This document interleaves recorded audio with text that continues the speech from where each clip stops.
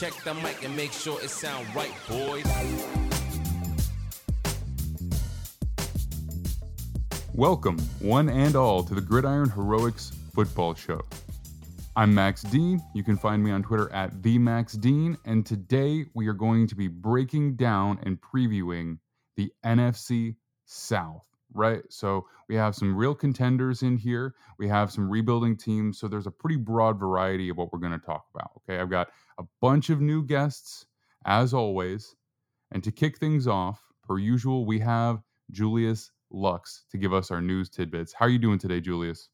I'm doing well, just, getting ready to move, as you mentioned last episode. Other than that, all is well. Yeah, we're going to miss you next episode on Friday. I'm going to have to rope somebody else into doing all the news for me. But drive safe, my friend, for sure. Appreciate it. Okay, today we have a few news tidbits. Some good news, some bad news, some definitely good news for Saints fans. So why don't you lay it on me? What's up first?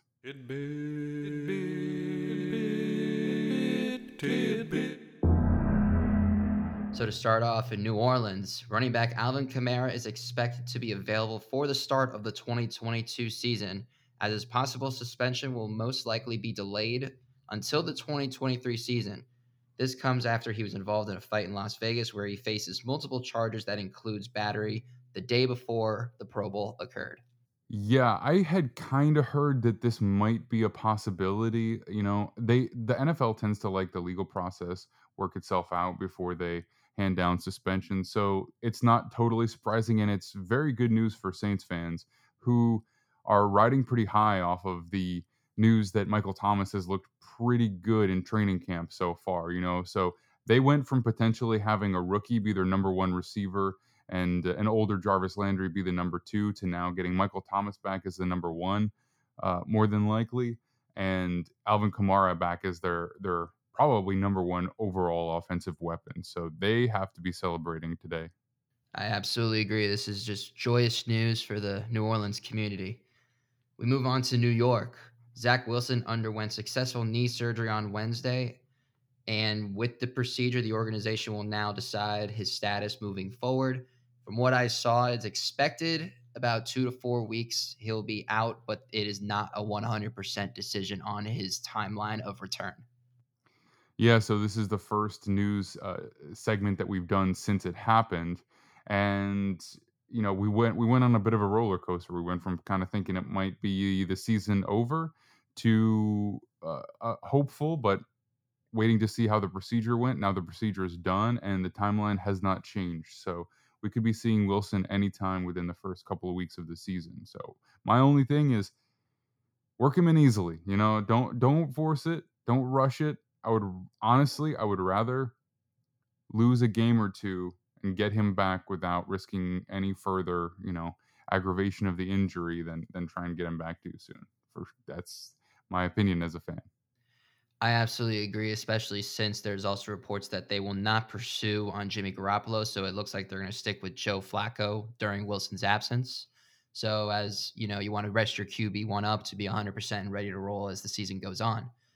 So we got our third piece of news. The Cleveland Browns center Dawson Deaton suffered a torn ACL in practice, which ends his 2022 season. This occurred right after Nick Harris went down and underwent a season-ending knee surgery. So the Cleveland Browns are a little thin at the center position. Yeah, we mentioned, Kyron mentioned the Nick Harris injury that happened in the preseason game, which is pretty unfortunate. And I'm not sure if they were going to be comfortable going into the season with Deaton as their starting center anyway. But this just puts even more pressure on them to bring back a guy like J.C. Treader or to make a trade for somebody in the NFL. I mean, I think no matter what happens with their quarterback situation, they can't have a gaping hole in the middle of what is otherwise a very good offensive line. I absolutely agree. So to me, I think they'll find a way to work out a trade. They did give up a lot of picks, of course, in the Deshaun Watson trade, but I don't think that will matter. It'll probably just be another little late round pick to acquire a center. Moving to the nation's capital, Antonio Gibson apparently is getting reps on second and third team after fumbling in their preseason opener. He was Washington's starter last year, and head coach Ron Rivera said the job for the starting running back is open. Yeah, this is an interesting one for especially for fantasy players, I think more than anybody else, because he was a running back who cleared 1,000 yards last season, and he is a guy who can do some damage catching the ball as well. So if you're in a PPR league, people have had their eye on him for a while. The fact that he is getting reps down in the second and third indicates that it's real. I'm not sure that they would just be doing it as a scare tactic, so to speak. I think that once you're this far into camp, it's more than likely realistic that Brian Robinson is carrying the rock a little bit more than Gibson, especially because Robinson has looked really good in camp so far and obviously had a very productive college career at Alabama. So this is one of those where, unless he has a monster showing in preseason week number 2, he's probably falling down fantasy draft boards pretty rapidly. Yeah, I was about to mention fantasy owners are not going to be happy with that piece of news. And just to add a little something, part of me also thinks, I'm wonder if there's anything kind of, behind the scenes or something in camp of why Gibson was demoted, especially so quickly after week 1. I hadn't Yeah. heard if he had any lackluster, practices before the opener, but I feel like there was something that I don't know may have happened that, he maybe have showed up not in shape the way the organization wanted him to, or, there could be off the field things. I'm not sure, but that's just something I had in mind when I did see this piece of news. Yeah, I agree. And look, it's pure speculation, but it does seem pretty quick to turn around on a guy just because of one fumble in the first preseason game, right? Like, yeah, we don't want to see that, but it's usually not something that causes a dramatic change in a starter's role, in a previous starter's role. So there's got to be something that has to do with work ethic or something, a little bit more than on the surface. Yeah, I absolutely agree. It was just like one game and then boom, like a immediate demotion. So we're going to move on to the smaller pieces of news, just some quick ones right here to fire at you. Titans linebacker Bud Dupree pleaded guilty to a small assault charge case and will be handed 6 months worth of probation. Yeah, I'm not sure what that will mean in terms of suspension. It could be a couple of games, but again, that probably, well, if he pleaded guilty, maybe it will happen this season. Yeah, so he might have a small suspension to start the year. We'll see. We'll see how quickly they turn around on that. Yeah, this all happened today, so I don't expect the league to act up on this right away. They're going to take their time with this one. Steelers wide receiver Anthony Miller is out for the season after injuring his shoulder in training camp right before the preseason opener. After a solid display in the workouts during camp and the chemistry he built with Mitch Trubisky, the team loses another receiver. Yeah, that's a shame. Nobody likes to see that, but fortunately, they are one of the deepest in the league at the wide receiver position after investing in it over and over and over again. So, it stinks for him and it's not good for the Steelers organization. But if there's somebody who's kind of prepared to handle a loss of depth there a little bit, it would be them. Absolutely. Carolina Panthers named their first round pick Ikem Ekwonu their starting left tackle over Braden Christensen. Now that Ekwonu is left tackle number 1, Christensen will have a chance to start at left guard, but he's got some competition, of course. So their first round pick is now their starting left tackle for the Carolina offense. Yeah, the 6th overall pick is named a starter. Shocker. That's Yeah, all and I have to especially say. how he played at North Carolina State. I mean, Mhm. his size, he's a monster. This kid. Yeah, I liked him a lot for sure. Yeah, and again, like this was an expected pick too in the draft. Just they needed help on the line, and they got a specimen. So, congrats to him on winning the job. And then the last piece of news I got for you is Seahawks acquire JJ Arcega-Whiteside from the Philadelphia Eagles in exchange for defensive back Ugo Amandi. Yeah, I mean, just a little bit of late offseason roster finagling by the Eagles. They're always making moves like this, trading a lower depth chart player for another lower depth chart player, or a lower depth chart player for a late round pick. This is nothing new for the Eagles. So the Seahawks plan to use Arcega-Whiteside as a hybrid receiver and tight end.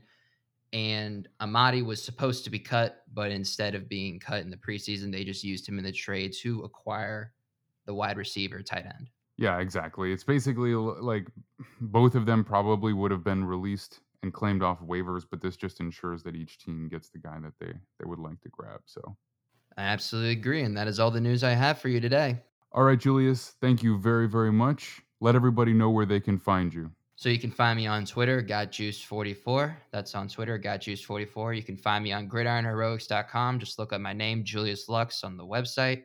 You'll find all my articles there.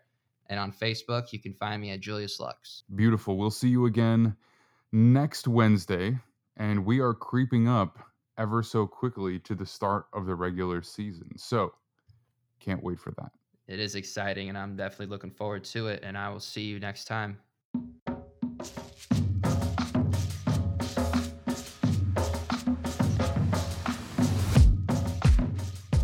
All right, time to welcome another brand new guest. We've got new guests all over the place today. And for the Carolina Panthers, I'd like to welcome Wyatt Miller. He covers the Carolina Panthers and fantasy for gridironheroics.com.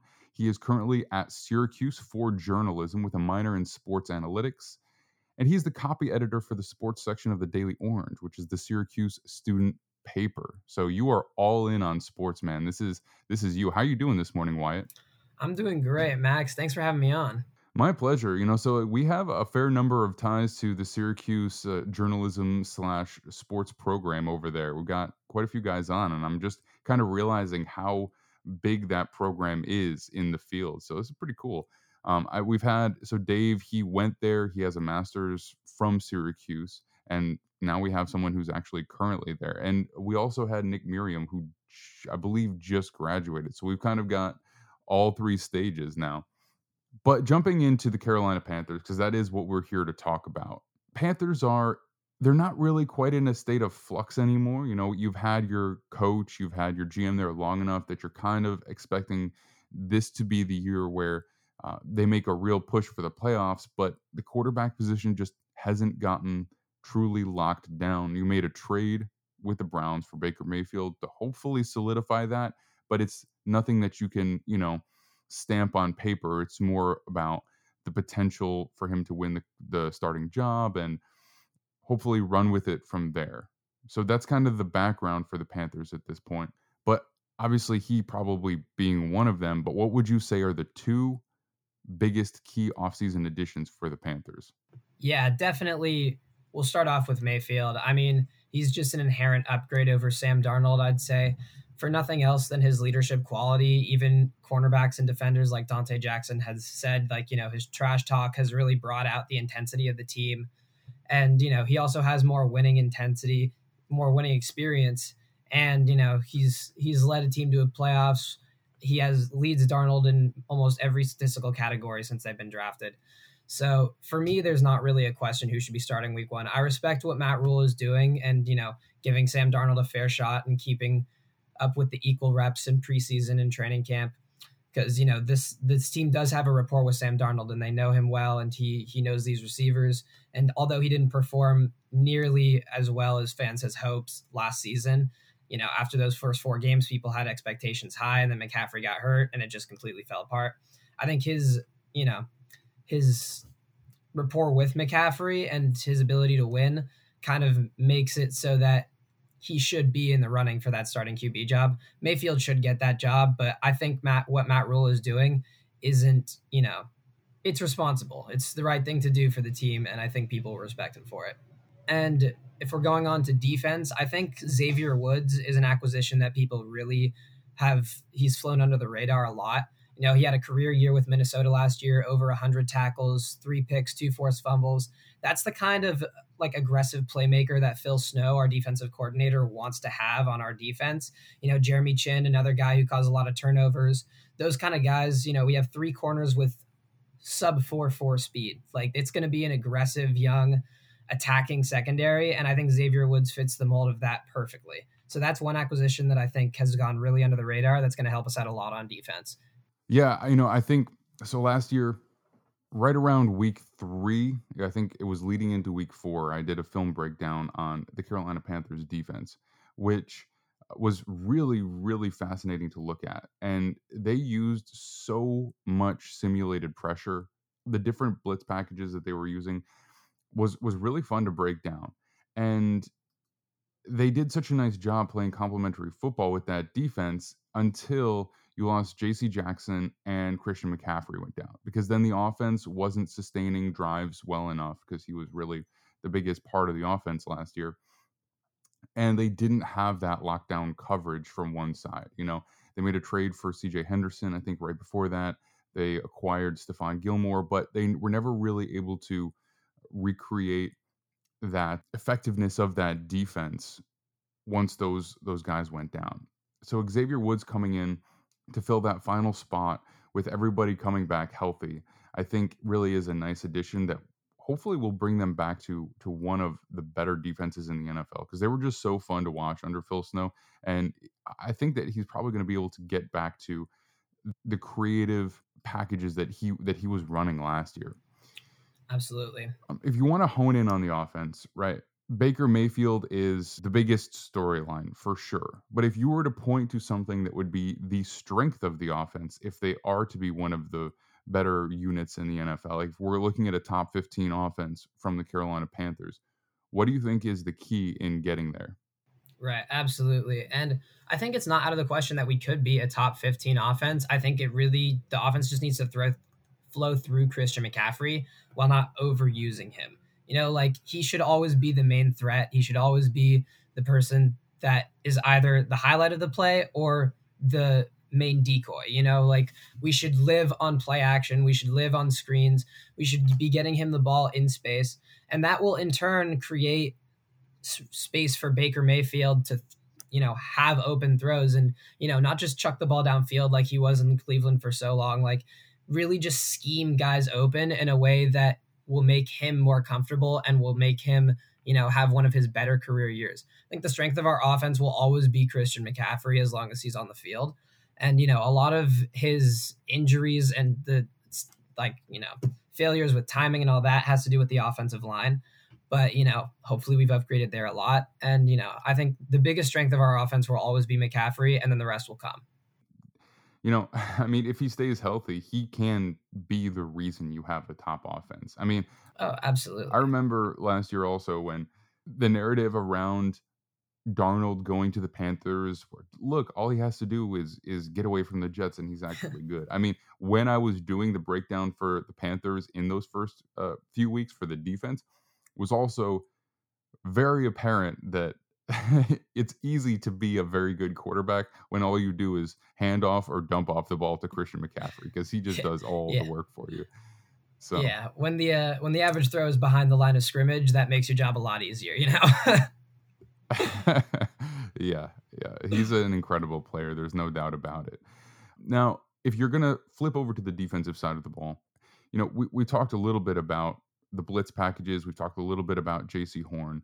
But if you were to point to one thing that is the true strength of the defense, if you're to point to one thing that might even be the strength of the team, what would you say that is? Yeah, right now, I got to say it's the secondary. Like, we just have such a young, athletic group. Like, the talent that's in that unit, when you think about it, like, Dante Jackson is someone who, has been in the league a while now. He's got elite speed, 4.3 type of guy.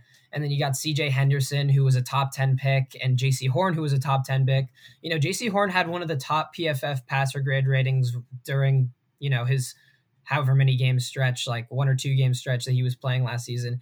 He was, he's an aggressive corner with ideal build. And,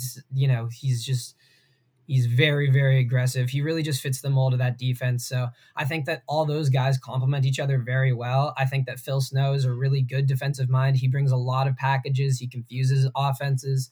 So I think the defense will definitely benefit from that. And the secondary, I think they're going to be up there in the top of the league with respect to turnovers. I think that all these guys are ball hawks, especially JC Horn. And, Xavier Woods showed that last year too. He has that ability. And Jeremy Chin, obviously with the fumbles, he took those 2 back-to-back touchdowns last season. Everyone remembers that. But yeah, so I really think the strength of this defense is in the passing game and just, being aggressive and breaking up passes and just being dogs. Like, I really think that's what our defense has. And I think that's what we'll show this year if Phil Snow can just, put everything together.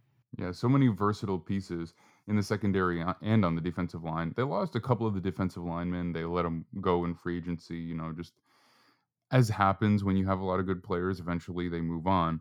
But if you were to point to something that could be the potential weakness of the defense, what do you think that would be? Because it's all roses. It looks like early, but we know that the NFL doesn't always go exactly how we expect. So if there was something to look out for, what do you think it is? Yeah, I definitely think it's the front seven, and the pass rush obviously has Burns, so I think that he'll obviously always be in the backfield with respect to pass rush, but I think our run stuffing is something that we're definitely going to have to be really good about. I think Phil Snow is going to have to bring some pressure up front. Like, I like the Damian Wilson signing in the middle, but Matt Ioannidis is coming from Washington. He hasn't played really at a high level in a few years. He hasn't really started in a few years. So I'll be interested to see what he can bring. And then Gross Matos and Marquise Haynes on the other side. We just got some young or, kind of out of play guys that, we just really need to step up and show that they can start and get consistent pressure on the quarterback and, just block up those little blocking lanes in between. Get those running backs down the line of scrimmage, at least, buffer them a little bit, because big plays were a big problem for us last year. And if we get a running back going into the head of steam, Xavier Woods is definitely a big upgrade for tackling safety. Like, that's something that will definitely help that, but we don't want them to get to that point is the point. We want them to be stopped or halted in the backfield. So those are some guys that I'm looking for to step up. Yeah, I also think Hassan Reddick was a big loss as well because he played such a key part in the versatility of Phil Snow's defense. Whether it was in some coverage snaps, as kind of he's an outside linebacker, but he's a pass rusher, really, with an ability to do a bunch of other things as well. And I think the Eagles did a nice job scooping him up, and you can only retain so many guys for the Panthers, so it's not a knock on them or anything. Absolutely. But his loss is something that will have to be replaced in some way, shape, or form. So, good players, but yeah, for sure. I think we actually have two guys who are planning to fill that role. So, like, Frankie Louvu is kind of going to be the edge rusher / coverage linebacker, and Gross Matos is obviously going to be kind of like that full-time defensive end role. So, like, I agree, it was a huge loss, but I knew it was kind of unrealistic we would re-sign him because we just didn't have the cap space at the time. But, I'm really happy he got that back from the Eagles, honestly. He's a great player. Wish him all the best. But, yeah, hopefully those two guys can kind of fill in his role. Yeah, it's one of the downsides of when you grab a player who was maybe underutilized in his previous stop or incorrectly utilized, and you get him relatively cheap on a 1-year deal. It's always nice, but then it's tough to watch them, go elsewhere for a bigger contract. But it happens. It does. So if you had to take everything that we've talked about, the flux at quarterback, the new investments at the offensive line that we haven't seen all together yet, the good skill players who you just need to stay healthy, the defense that is so versatile but has undergone some change as well. When you put that all together, what projection can you make for the Panthers this season? Right. So as a Panthers fan and, obviously beat writer, I think I expect us to make a playoff push at least in the first half of the season, be competitive in the wild card race. I think that with an upgraded QB, one with serious winning experience, if he can stay healthy and McCaffrey can stay healthy and the defense can, finally put it together with that young core, I think we have a real shot to be a decent team. I think, and not 8 to 10 win team is not completely out of the picture. I think a lot of things have to go right for that to happen. But, my optimistic expectation is that the Panthers make a wild card push this season. And if they do make a push for that, how competitive do you think they could be in the playoffs? Honestly, not very competitive. We don't have very many people with playoff experience. I think we could win one game, but I wouldn't expect more than that. And honestly, if we do make the playoffs, that's a win in my book for this season. We got a lot of young players, and the quarterback position, this is definitely an upgrade, and we'll see how Baker does this season. But we also got Corral waiting in the wings, and he's impressed a lot of people this training camp. Didn't do great in his first preseason game, but he's showed a lot of promise and a lot of talent, just pure athletic prowess. So yeah, I think we have a lot of good prospects going forward, and this season is really just motivation for us to get experience in those types of situations that will help us win in the future.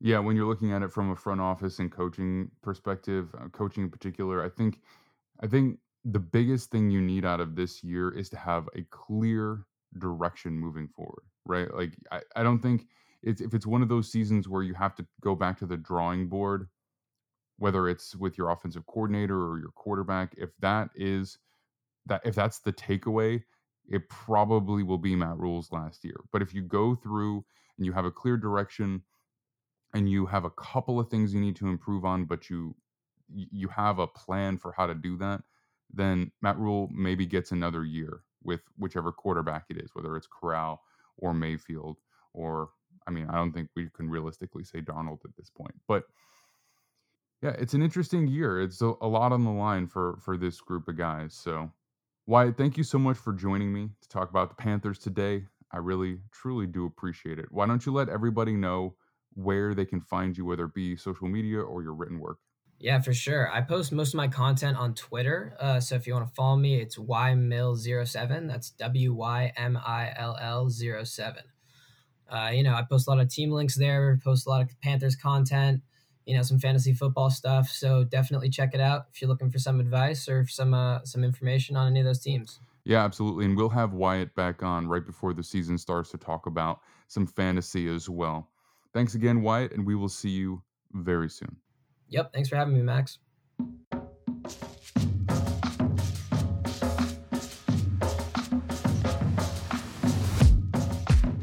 Okay, everybody, we have a brand new guest, another new one for this NFC South edition. He covers the Falcons for gridironheroics.com. I'd like to welcome Shahir Khan. How are you doing this morning, Shahir? I'm pretty good, Max. How are you? I'm doing very well. I'm doing well. So the Falcons are an interesting team.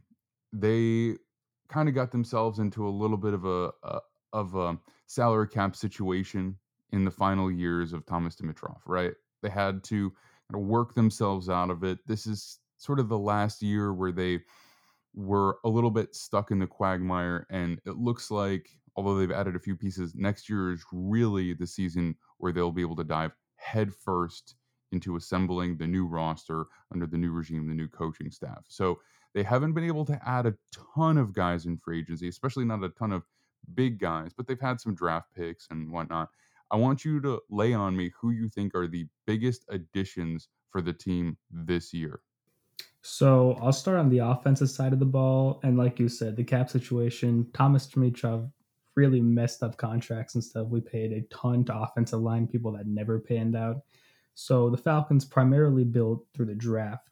And offensively, a guy that I have on my radar that not many other people are seeing is running back Tyler Algier, BYU, 5th-round draft pick, one of the best running backs in college last season, lasted until the 5th round. And what's really great about him is that how he fits into the Falcons scheme. About 70% of his rushing yards came after contact. So he's just a big, explosive power guy. And for the longest time, the Falcons have never had that. We tried last season with Mike Davis, and he was a complete it didn't pan out. He's on a different team now. So it was really just Cordell Patterson running the show from the backfield. And what we saw was at the end of the season, Patterson had fatigue. He would rest out for some time. So there was never any other running back to take that load. Now with Tyler Algier, who's a power running back who also has that explosiveness, he can be a guy that can come in. And he's already shown flashes. They've said he's been really, really good during training camp and all that. Probably the Falcons running back 2 as a 5th-round draft pick in his first season. So he'll come in, he can take a majority of the snaps. And with the Falcons, what's really interesting is a completely depleted wide receiver core.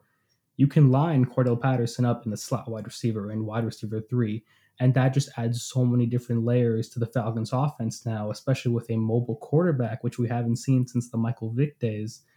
It's a team now that the Falcons offense, on paper, not as talented, but overall, it's a team that has a lot of different levels, and they could surprise some people with the running game and a little bit of that wide receiver core with the new quarterback and the new regime. It'll be a very interesting offense to watch for Atlanta.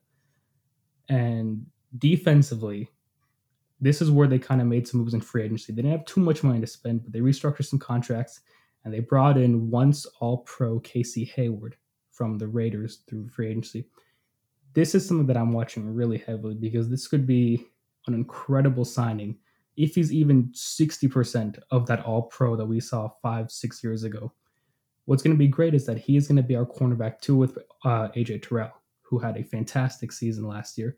So what you're going to see now is him mentoring AJ, seeing if he can build up to the all-pro level that he once was, even though last season he pretty much was, but no one really seemed to think that in the NFL world. He was snubbed off too many lists. But now Casey Hayward, who didn't have a bad season in Las Vegas last year, he had a few pass deflections, only had one interception, I believe, but he still showed himself to be worth more than what statistics show. So now the Falcons probably have, in my opinion, and this could be biased, but I think it's the best cornerback duo in the NFL right now. And Dean Pease, the defensive coordinator for the Falcons, came out a few weeks ago and said he was really tired of the team's low statistics and defense and everything. And he said he was sick of it and he wanted this season to be a season where the Falcons have a top 10 defense. I don't know how likely that is, but with two incredible cornerbacks running the show and a revamped defensive line for the draft, this Falcons team, from offense to defense, is a team that could surprise some people, and they're not going to be as bad as some predictions are showing them out to be.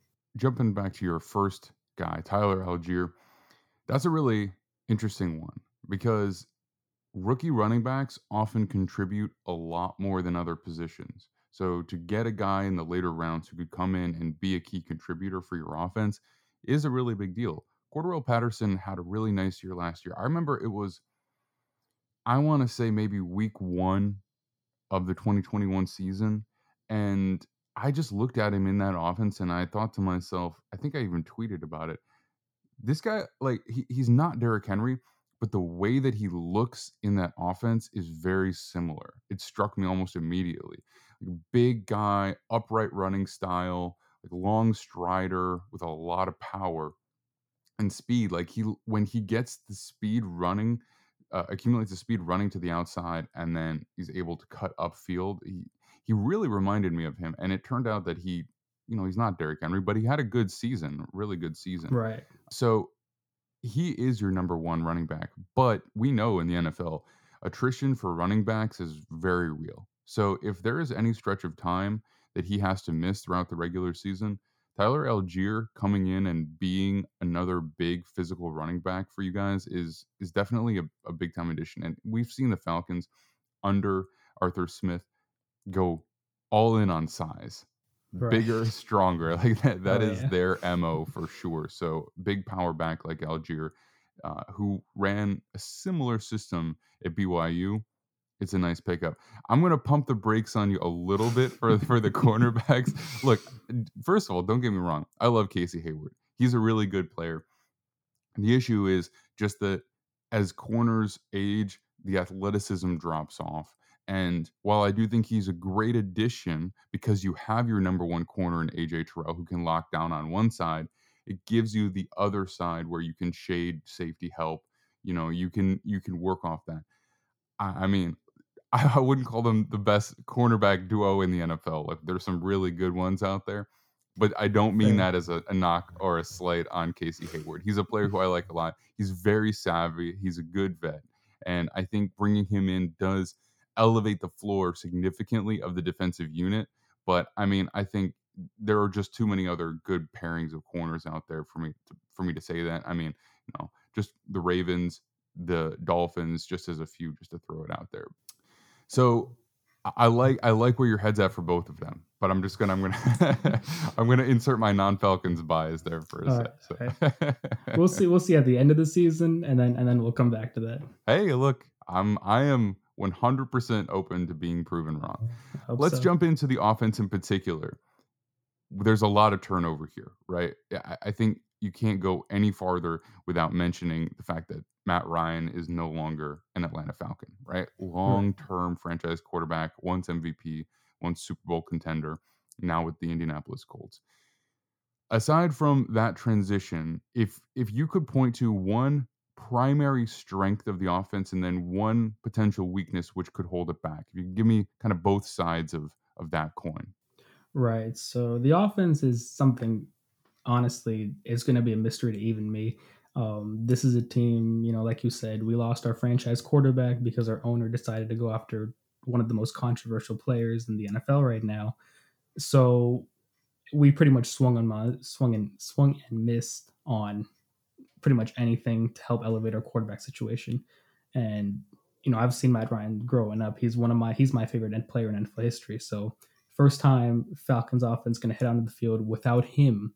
So now we have Marcus Mariota and Desmond Ridder.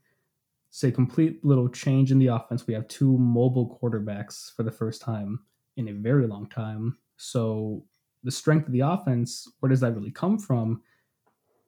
Honestly, it's probably going to be, like you mentioned before, the big players that are Arthur Smith and Terry Fontenot are going after right now. The Drake Londons and the Brian Edwards, all those players now. You have mobile quarterbacks who are going to escape out of the pocket because they're going to need to, because the weakness of the Falcons offense is that offensive line, and it's been that for years. That's why Matt Ryan is in such a better situation now, because now he's in Indianapolis with one of the best offensive lines in the league. So this collapsing offensive line for the Falcons, Mariota or Ridder, probably Mariota, is going to have to escape the pocket so much more often and just chuck it downfield to Drake London, Brian Edwards, Cordell Patterson. It's a rotating door of receivers. Kyle Pitts, I don't know why I completely forgot Kyle Pitts, but yeah, he'll be a guy to watch. That just everything. That receiver core is decent, but it's really going to be as good as that offensive line is going to be, because we saw in Matt Ryan's waning career with Atlanta, it was not working for Matt Ryan, who I think he's faster than most people give him credit for, but he can't escape a blitz with two different safeties coming at him. Right. So the Falcons, offensively, they're going to be a mystery. First game of the season is against the Saints and that defense, so I'm not really sure what to expect. But yeah. But it's a rivalry game, so anything can really happen. But I just hope for the best and just hope for a fun offensive year for the Falcons. Yeah, I think the offensive line is tough because it's not that you don't have any talent there. There's a few guys who can play. The issue with the offensive line is always that you're only as good as your worst player, right? So when I measure skill groups, star power has a lot more impact to me than star power on the offensive line. I think you really need to make sure that you don't have a total liability there, more so than a guy who absolutely dominates. Yeah, I mean, that's great, but you need that full five. Exactly. So we'll see how that looks for the Falcons this year. There's some questions there, no doubt, especially at the right tackle, I think. So moving forward to the defense, I'm going to ask you basically the same question: potential strength and potential weakness, right? Look, and just so that it is clear, AJ Terrell is an absolute stud. Right. So I understand the idea behind maybe elevating the corner group as a whole just because of how good he is. I'll give you that. I will give you that. But in general, for the rest of the defense, lay it on me. So really, the Falcons defense, you look statistically, they haven't had a top 15 defensive year in terms of yardage since 2016, when they went to the Super Bowl. And all those players they had are pretty much gone now, besides Deion Jones, but we don't really know what's going to happen with him. Probably getting shipped off soon. We just don't know when it's going to happen. So this Falcons defense hasn't really had any strengths in a very long time. That's why AJ Terrell was such a great guy to watch come on the radar this year, because he gave us something that we didn't really see very often, and that was a lockdown corner. So again, I'll say it again, Casey Hayward coming on, that, it may not be in your mind, top 3 or whatever duo in the league, which I'll respect, but it's going to be great in terms of pass defense. And that's something the Falcons need, because now they're going to be in a locked NFC conference with so many different quarterbacks. It's going to be really interesting now, especially in the NFC South, where there are a lot of wide receiver talent. Michael Thomas is coming back, DJ Moore, and then, of course, Julio Jones will be playing against him now. Mike Evans, Chris Godwin. It's a very stacked wide receiver division. So having that pass defense you can rely on is going to be huge. But then to the flip side of that, the weakness has always been the rush defense for Atlanta. And that's just been horrendous. It's a very frustrating thing to watch as you're watching Falcons games. They just cannot stop the run. even quarterback scrambles, they have an issue stopping that. That defensive line is just not built to stop the run, and it's not built to sack the quarterback. This season, they've added a few different players through the draft. They've Arnold Ebiketie, I believe that's how you pronounce it, at a Penn State, their second-round draft pick, looks really good. But is it going to be enough? I don't think in this first year after that draft it's going to be enough, but I think that's going to be something they work on. But for now, that rush defense and getting to the quarterback is something they just really, really struggle with. Yeah, the pass rush was one of the major downfalls for Thomas Dimitroff. I mean, his efforts to bring in somebody to effectively get after the quarterback ultimately were one of the big things that got him, pushed out of town. I mean, Tack McKinley obviously did not work out at all. Vic Beasley was like a very temporary, fix. And then he kind of fell off, and then Dante Fowler's spent money on him that they really didn't have and probably shouldn't have. I mean, that was definitely a guy where I looked at him and I was like, man, that's pushing the envelope in a way that I don't think is going to work out. And sure enough, so they do finally get a guy in Ebiketie who maybe has a little bit more promise. But again, just like you said, as a rookie, he's probably not going to be a big time impact player. Right. Probably we'll see flashes, and the future is kind of what we're going to see from them. So the pass rush is probably going to again be towards the bottom of the rankings for the season. So I get you there. All right. So final prediction for the season. If you had to point to a particular a record that you think that they might come away with, maybe not quite as good of an NFC as the AFC, but still competitive, where do you think they shake out? I think it's really interesting, and I might sound biased again, but I've seen predictions that say the Falcons are going to go 2-15 or 3-14. I don't see them as the worst team in football. I think there are teams that will, end up being worse than the Falcons. I think the Falcons they have a lot of people with chips on their shoulders and things to prove. I could see this team anywhere between 5 and 8 wins. That's where I'd put them. 8 wins would be great to win one more after your franchise quarterback leaves. But on the more realistic side, 5 to 6 wins is probably where I see this Atlanta Falcons team this year. I think that's very reasonable. It's very reasonable. I think, they have talent. I think I wouldn't necessarily say they're the worst team in the NFL, but I think one of the things that you do worry about are injuries to a couple of key guys, because that's when the season could get pretty dire. That's usually what happens when those teams are at the very bottom of the NFL, because there's so much parity in the league that most of the time you can't point to a team and accurately say that's the worst team in the NFL, right? But it's when you go through the season with a team that doesn't have as much talent and then you lose that's when things start to get kind of ugly. So there's definitely a pathway for them to be probably not quite 500, but closer than a lot of people expect. And there's probably a pathway where they could be in the market for one of those top 1, 2, 3, 4, 5 picks. So, right.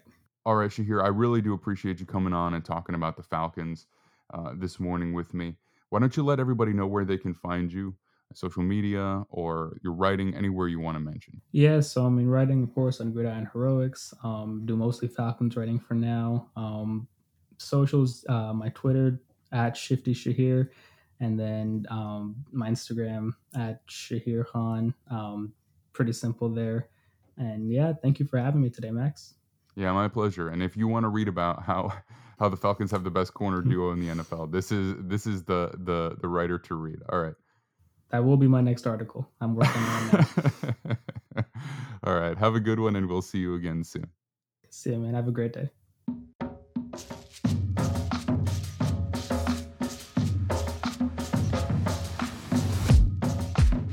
Okay, everybody, I am super excited to welcome a brand new guest to the podcast. He is a staff writer for SB Nation. He's also the host of the Canal Street Chronicles, which is the New Orleans Saints podcast for SB Nation. We have Brendan Ertl. Brendan, how are you doing today? Thanks for having me on. I'm doing good. I'm doing good. All right, so it's a beautiful morning to talk football. All right, we've had some technical difficulties with one of our other guests, so you were extremely kind to hop on last minute and do a recording with me. I just want to let you know how much I appreciate that, first of all. I don't mind talking football anytime. Yeah, I feel the same way. I feel the same way, man. Now, let's jump right into the New Orleans Saints. Okay, it's an offseason with a bit of transition, no doubt about that. But there is still a remarkable amount of holdover, both in terms of key players and staff, even if they're in slightly different roles than they were before. Now, let's talk about some of the offseason acquisitions that did come aboard.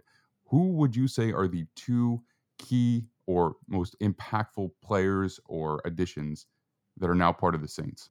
I look at the beginning of the offseason, and the way this offseason started, it wasn't great. I mean, they swung for the fences for Deshaun Watson, held out for a lot of quality free agents to do so. Obviously, they end up, not getting him. He goes to the Browns, which, I think Saints fans all around are relieved. They just didn't want to be in that situation. So then we go out, we go get Jameis, and, that was a guy last year where he showed promise. There wasn't a lot of pieces around him. He really had, not the best team, not the best receivers, and it was just a bad situation and something that Sean Payton, eventually stepped away from. So you look at that and you go, wow, like they lost Sean Payton, they lost Teron Armstead. They'll be Dennis Allen's going to be a coach for the first time in a long time. The offseason really didn't start out well. And then obviously on day one of free agency, or day two, I think, they lose Marcus Williams, who has been a key piece of this defense. And I think a really underrated player of these past few years. And I mean, I don't think there's a safety like him right now outside of him that has the range that he does. So I think the way the offseason started, it was rough, but they found a way to replace these guys, maybe not as well as they would have been, but they go out and they get Tyrann Mathieu later in the process. They go get, Chris Olave and Jarvis Landry to help out Jameis, because this wide receiver core was just brutal last year. It was just awful. And that was something that all Saints fans and, inside the building too, that's something they needed to improve on. And bringing back Jameis was one thing. And, we'll see if he can take the next step with this team. But I think the main thing was building pieces around him and giving him the opportunity to take that next step. Because last year, it felt like he was babied in a lot of ways. Like, don't do this, don't do this. I don't want you to throw any interceptions. So let's just run the most basic offense you bet you'll ever see. So they go get Chris Olave. They trade a future first to go get Cherry Payne as well. So just, adding pieces that for players that they've lost. So I think the main two would have to be, Chris Olave and Tyrann Mathieu, because those are two staples on each side of the ball. And I think, we'll see what this offense becomes. But I really like the trio of wide receivers they do have now.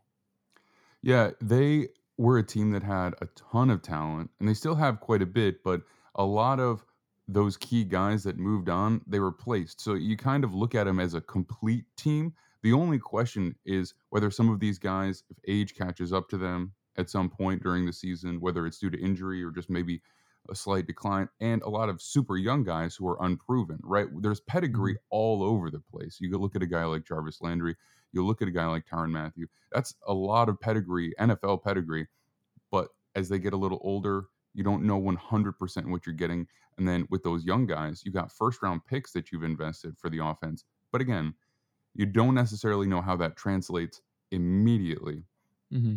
So if we're going to hone in on the offense, again, we talked about some of those younger players and important additions. What would you say would guide the team to being one of the better units in the NFL if they can achieve that?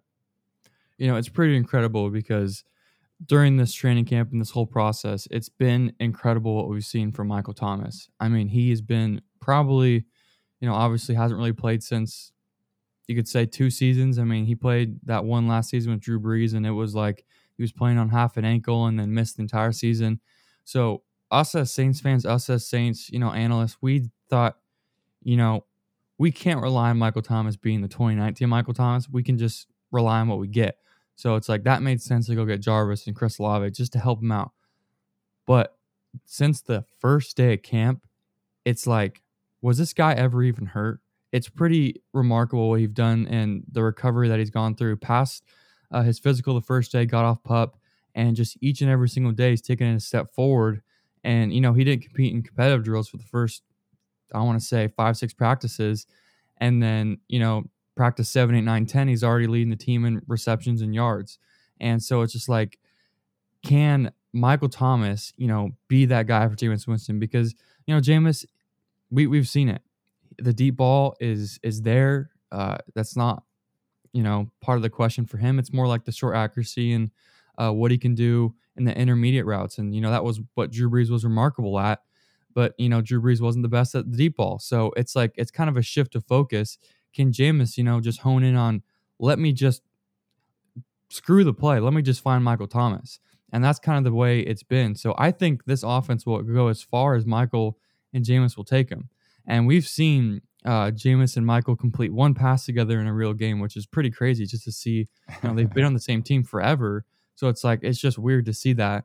So, I mean, I would say the most important thing right now is Michael Thomas's health and what he's been able to do so far.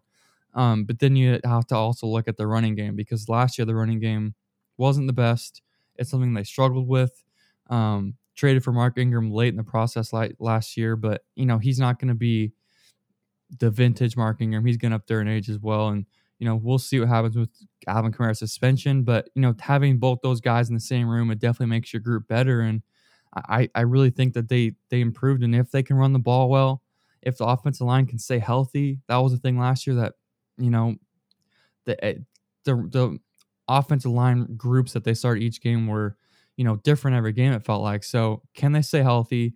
Can they rely on their their top playmakers, Michael and Alvin? And I think if they can be one of the top 15 offenses, and that's saying a lot from going from last year for sure.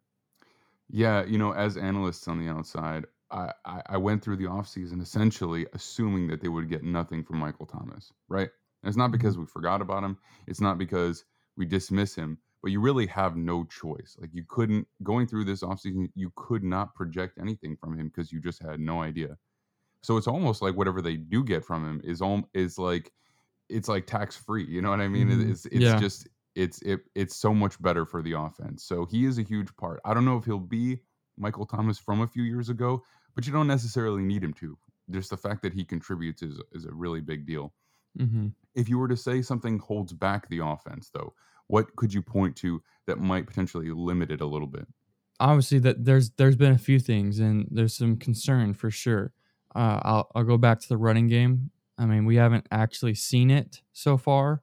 The interior offensive line has been something to question. Obviously, it's been a strength for the Saints for decades, and now after they've lost great guys like Jari Evans and guys like that and Max Unger, it's been kind of a challenge to replace them.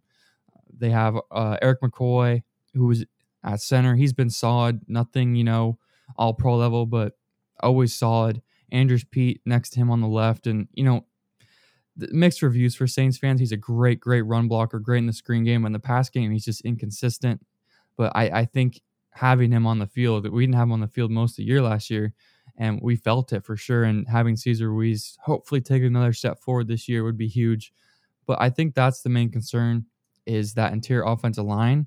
And, a question that Saints fans have had so far in this offseason has been, who's going to be running back 3?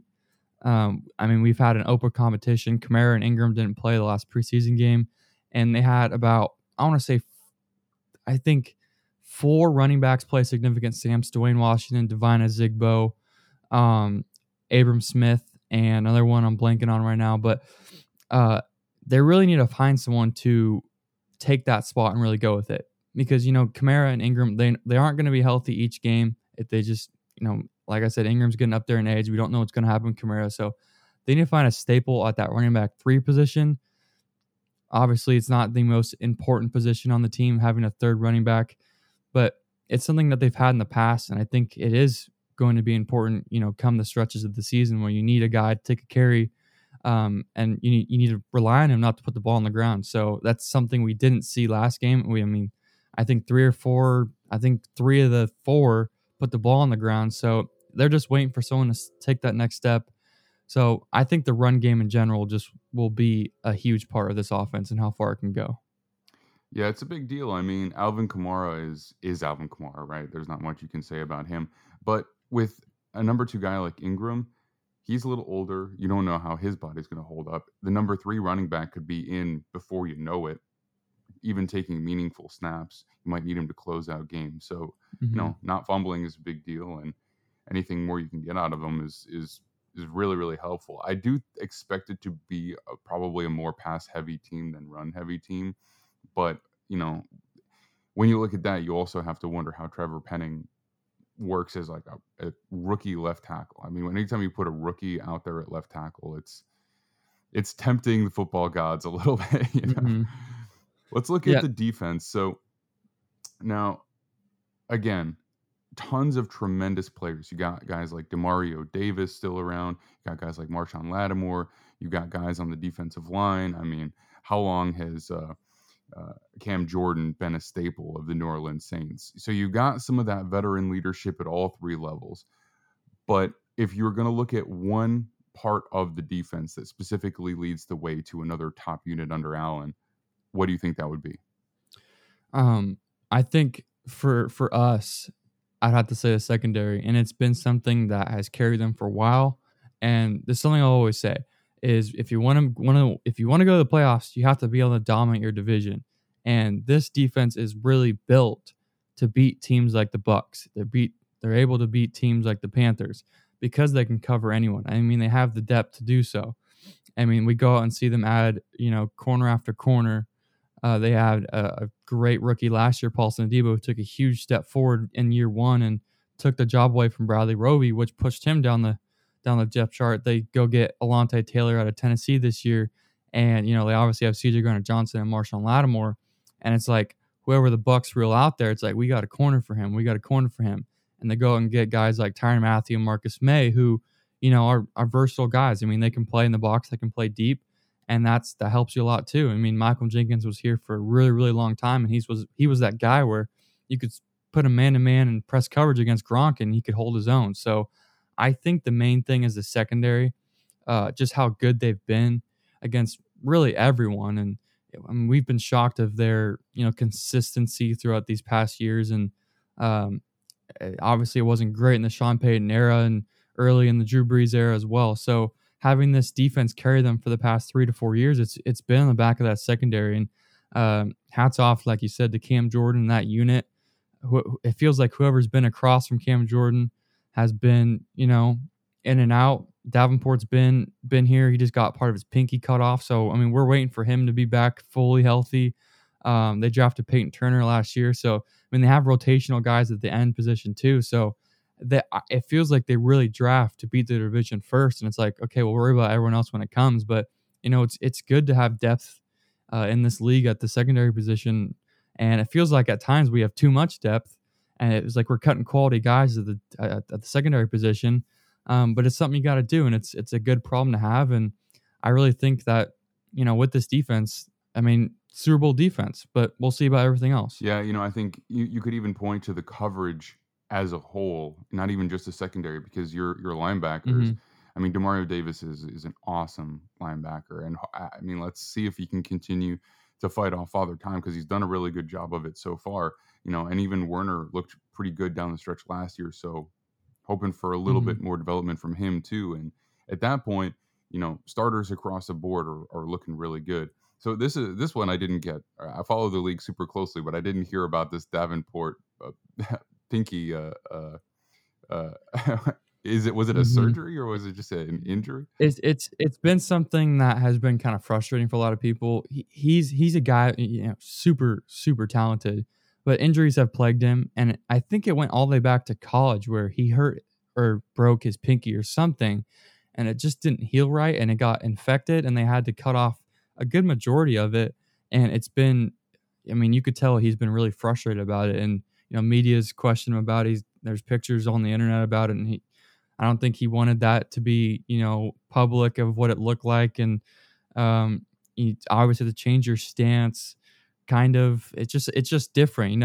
Go a day without using your pinky. It's just different for him, and especially for a DN in general, you got all your fingers in the dirt. So yeah, he got part of it chopped off. Yeah, well, I had not heard about that, but that it goes a long way towards balance, right? Like, you wouldn't think about it, but when you're screaming around the corner, and you're the angle that you're taking, is with your legs at what, like a, ideally as an edge, a 45-degree roughly angle, and then you got that bend. You need that stability. So I'm curious to see what that's like.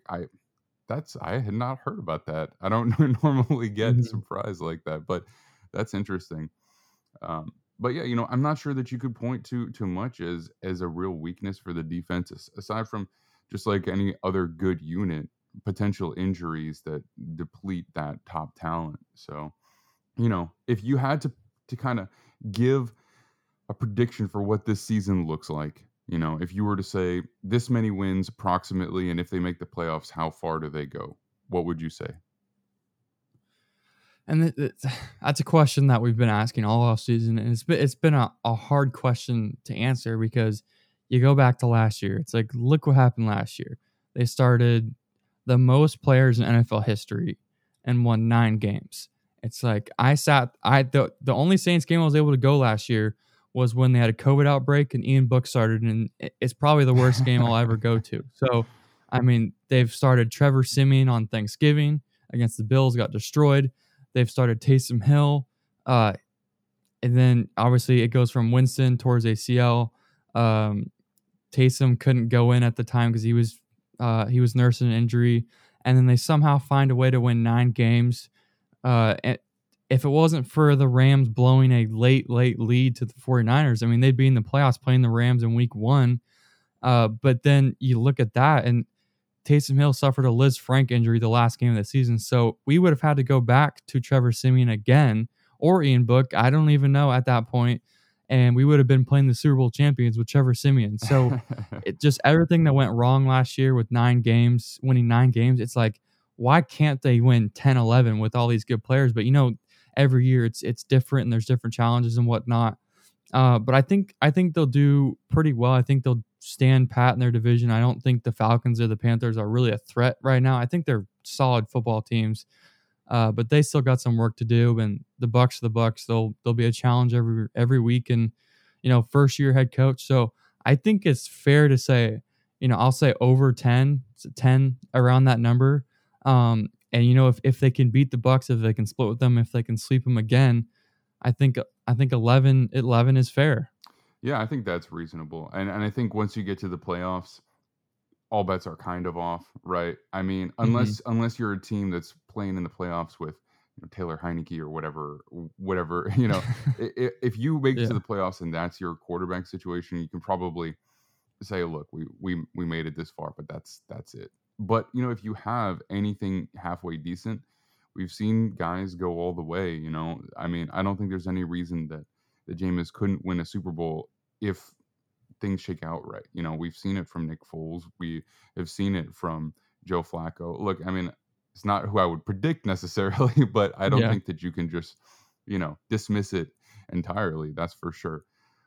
All right, Brendan, thank you so much for joining me. I really, truly do appreciate it. The Saints are such an interesting team. I love talking about their offseason moves too, but obviously their whole mentality. But we don't have time for that in this particular moment. We'll revisit that once the season concludes. But why don't you let everybody know where they can find you, how they can interact with you? Yeah, for sure. I'm pretty active on Twitter at Brendan Ertl. Simple name. I mean, it's spelled how it sounds. Cover the Saints for SB Nation. Write for them. Do podcasts, and I enjoy doing it, and it's fun. And if you're a Saints fan or if you just want to know a little bit about your opponent, I mean, we keep it straight up. We keep it real at the pod. So check us out if you want. And yeah, thanks for having me on. My pleasure. And again, I like to try and get everybody back on in the regular season as it's irrelevant. So I have no doubt there will be some Saints storylines coming up. Brendan, thanks again, and we'll see you very soon. Yep, thank you so much.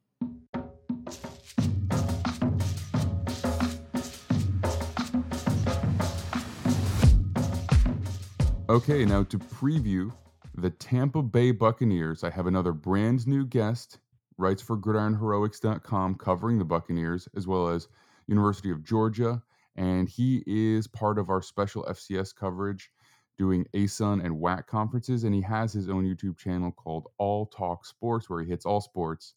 Jeff Scoggins. How you doing this morning, Jeff? I'm doing good. Doing real good. How you doing? I'm doing very well. We had a little bit of technical difficulty for one of the other segments, but this one looks like it's running smoothly. So I'm a happy guy. I can't complain. That always works. Yeah, man. All right. So let's jump right into the Tampa Bay Buccaneers, right? They came off a Super Bowl championship 2 seasons ago, another playoff push that didn't quite make it all the way last year, and they are Yeah. commonly referred to as one of the most talent-laden teams in the professional ranks. So, because so much talent was already there, they didn't add a ton of new guys. But if you had to pick out 2 guys who you would say were the biggest offseason additions for the team this year, who would you point to? I would say Russell Gage. He's a star in the making. He's got a bright future ahead of him. I really like the way he plays. The other one, yeah, I would have to say Julio Jones probably because yeah, that wide receiver group right now is just nasty. I don't know if I've ever seen a wide receiver group as good as the one that Tampa has right now. Yeah, for sure. I mean, Russell Gage is a big addition because you have Mike Evans, who's a mainstay. He misses time here and there. He's usually on the field. But then you got Chris Godwin, who we don't really know exactly when to expect him back. There's projected timelines, but you never really know what these injuries are going to look like. And then as far as Julio Jones goes, again, he was not really what the Titans had hoped for when they traded for him last year, and it's nice to have, but I'm not sure you can really count on him as a key piece of the offense. I don't think you can expect him to be the Julio of old, even though people do like to kind of present him that way. Yeah, no, he's definitely a third or fourth at best. With injuries and he slowed down a little.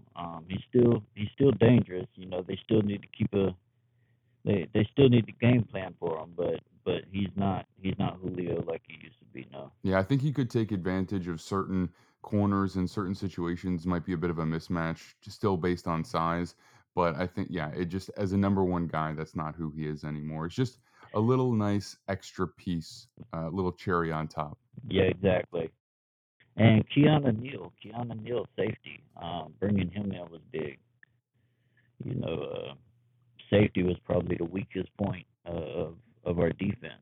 So it was real good to bring in somebody that could lock down our secondary. Yeah, you have a good secondary. You had some pretty proven starters with Antoine Winfield Jr. obviously and Jordan Whitehead, but Whitehead moves on in free Yeah. agency, gets a little bit more than the Bucks were probably interested in paying since they have so many expensive players. They get a guy like Keanu Neal a little cheaper, but also proven. So that just fills that little hole they had there. Absolutely. All right, so let's look at the offense in particular. Okay, again, we've talked Okay. about some of the skill players we've talked about in the past, their offensive line, and obviously, I don't think we barely even need to comment on Brady at this point. But I just Yeah. want you to kind of point to what will guide this offensive unit to be one of the best in the league if it does repeat as that, or potentially what might hold it back a little bit if they're not as good as they once were. I say the offensive line.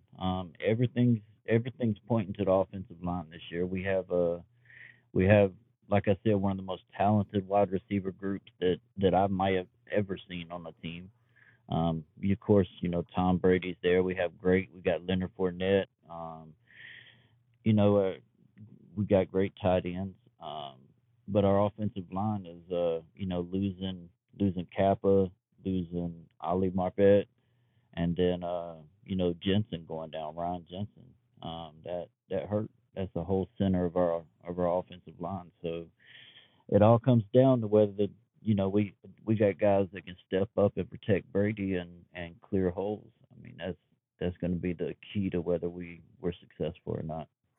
Yeah, I mean, you kind of replaced some of those guards with guys that you hope could do close to as good a job. I mean, it's hard to replace Ali Marpet, one of the best in the league, but he retired. Yeah. You get in Shaq Mason, who's a well-proven guard, and you feel pretty good about that. Then Yeah. you lose Kappa in free agency. You bring in Gadecki, who, as a rookie, you're hoping does a pretty good job. You've had some good luck with rookie offensive linemen in the recent past. So, that's kind of the spot where you're a little worried about it. But then you lose your all-pro center Ryan Jensen to Yeah. injury. And man, that's something I don't know if we can point to strongly enough and say, man, we got to watch out for this, because Brady, at this point, not that he was ever a tremendously mobile quarterback, but at this point, it's only less so. And the pressure in his face has historically been what, frustrates him the most. So losing Yeah. a stalwart like Ryan Jensen could potentially leave some serious issues coming down the center of that line. Now, hopefully they're able to do something. I just saw news just last night or this morning that they signed Carl Nassib, and I thought for Yeah. sure that breaking news was going to be that they signed J.C. Treader like that. When I couldn't see the full tweet, I thought that's for sure what it was going to be, because that seems like That would have been nice. yeah. Now they gotta outbid the Browns though, because now they lost their center too, so they may be wanting him back. So looking at the defense has been really good under Todd Bowles. They've had a really, really good defensive line. They've had really, really good linebacker play. They've had a good secondary. That's probably the place in the past where they had some issues, more due to just injury week to week than really any lack of talent. So if you're looking forward to this season, there's been some turnover at various positions. What do you think would be the strength and potential weakness for the defensive unit? I say the strength would be our linebackers. We have amazing linebackers. I mean, it's kind of hard to pick, because really our linebackers are strong. Our front, our front guys on the defensive line are strong.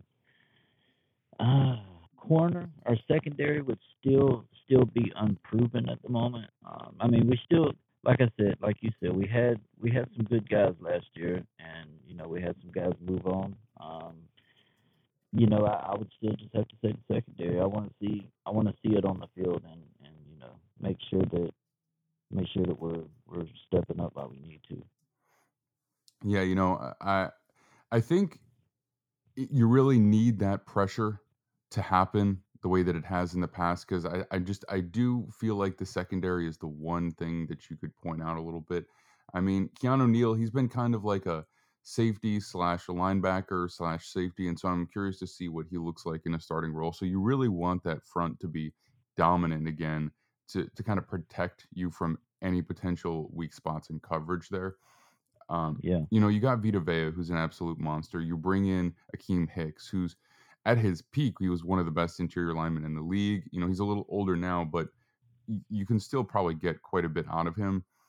I think the real question will be, will you get as much pass rush juice from Joe Tryon-Shoyinka as you did from Jason Pierre-Paul? Like, he's obviously younger, super athletic, got a lot of upside, but Pierre-Paul came through really, really big in a lot of key big time moments for you guys. So, oh yeah. Now, again, I think with Brady, their expectations are always high. But if you were to look at what the potential record for the season would be, the long-term outlook for the team this year, what projection would you give me? Of course, I believe we're going into the playoffs. I believe I say we might lose. We might lose 2 or 3 through the season. Probably early, getting everything together maybe. But I see us as being a Super Bowl contender this year. We have a good Brady's back. We have a great wide receiving core. As long as our offensive line plays good, our defense, we're strong on defense. I know there's a lot of great teams out there, but I really see us being a Super Bowl contender this year. Yeah, I think it's hard not to point to them when you have a guy like Tom Brady and the skill players and the pass rush and everything you really Yeah. need. It's one of those where you don't have to point to things and be like, well, if this works out and if this works out and if this works out, they're good.